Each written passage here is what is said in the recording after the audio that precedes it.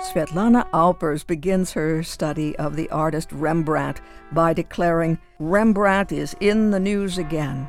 It used to be the discovery of a new painting by the master or the purchase of an old one at record-breaking price, but today it is the discovery that many attributions of pictures to him are false. Some of the most famous and best-loved works by Rembrandt, among them The Polish Rider and David and Saul in The Hague, are not, leading experts have concluded, by his hand.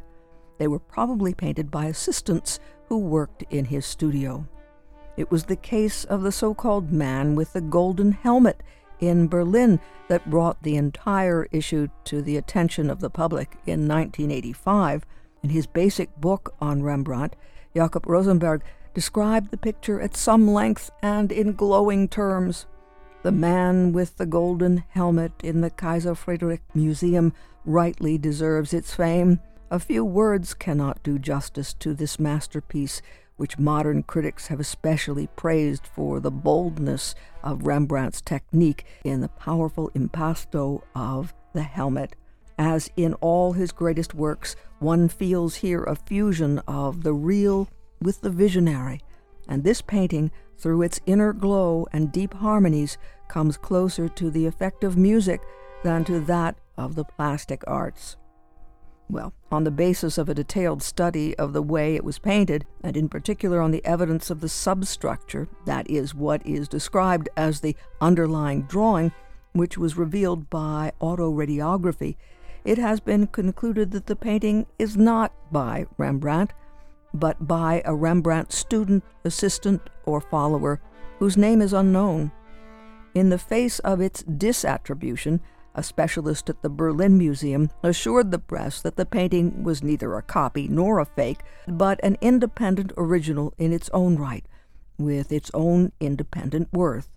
But it is hard to value a painting which is not the product of a particular artist's hand. This is an authentic work by so-and-so, has been central to the marketing, to the study, and even to the definition of pictures. Reattribution is an accepted procedure, but what exactly is disattribution? Just where does this leave us as viewers? Where does this leave Rembrandt? Or, for that matter, where does this leave the value of a work of art? Attribution, disattribution, reattribution, these are terms that have alternately been applied to Portrait of a Young Woman dating from 1632, and the Allentown Art Museum has been celebrating the reattribution of this exquisite painting from its collection to the master himself. A current exhibition at the museum is titled Rembrandt's Return, a Complement of Prints, and is now on view through March 27th. We had a chance to speak by phone with Claire McCree, Associate Curator at the Allentown Art Museum, about the way the story has unfolded. We're so excited. Our 1632 Portrait of a Young Woman was recently reattributed to Rembrandt. It was sent out for routine conservation, and in the course of removing old varnish, which is generally done to improve the clarity and color, it's a very common thing for conservation of paintings. This painting had been attributed to the studio of Rembrandt. It had been actually downgraded by a group of scholars in the 1970s to Rembrandt's studio. And so when the conservators started looking at it just a couple years ago and took off that varnish, they said, now that we can really see the details and the brushwork, this is actually Rembrandt. And so they were able to work with scholars to confirm this attribution. We're very excited, just this incredible story of this work of art.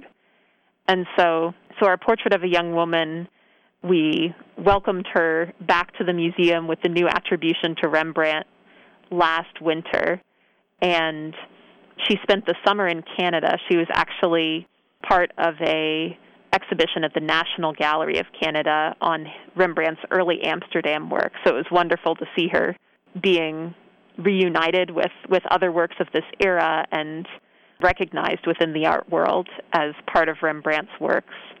And then she came back this fall, and so we're celebrating that with another exhibition that focuses on the portrait of a young woman and also puts that in the context of Rembrandt's prints. And the prints are from the same period? What's in the prints? Yeah, so the prints really cover a range of subjects. There are portraits, biblical scenes, and really from across his career. And so you get a sense of just the very intimate and sensitive portrayals of people and kind of the human aspect, the psychological side that comes through so strongly and is part of what makes his work so compelling even 400 years, 500 years later. And you also see, just with his technique in the prints, he was so skilled at creating gradations of line and subtle differences in shadow that's so much like how he is working in paint and the way that he is able to, just create such an incredible sense of presence with the people in his paintings. The prints are from the museum's collection or borrowed or some of each? Yeah, it's a combination. So there are 21 prints in the show, and 6 of them come from our collection, but we were also able to borrow a number of prints from other area institutions, including the Martin Art Gallery at Muhlenberg, Bryn Mawr, and the Berman Museum at Ursinus. Yeah, so it's an exciting kind of regional reunion of these works. Will that be up a little bit longer? Yeah, so Rembrandt's Return is up through March 27th of 2022, so a little bit longer to see that one. And people should really pay attention to her, not just because she's yours, but she really does have presence that's remarkable, and you've talked to us about it in a way that's very moving. Yeah, we feel so lucky to be the stewards of this wonderful artwork and to be able to share her with our community, and then, also this incredible story about the reattribution and also the human presence of the subject in this work.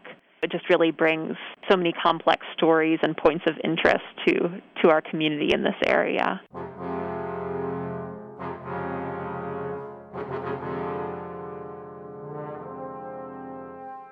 Claire McCree, Associate Curator at the Allentown Art Museum, speaking about the return of Portrait of a Lady to the collection of the Allentown Art Museum and the celebration in the show Rembrandt's Return, A Complement of Prints. And it's a double entendre in the title because it is actually the return of the portrait from its time in Canada as part of an exhibition there, but it's also the return of Rembrandt in its attribution.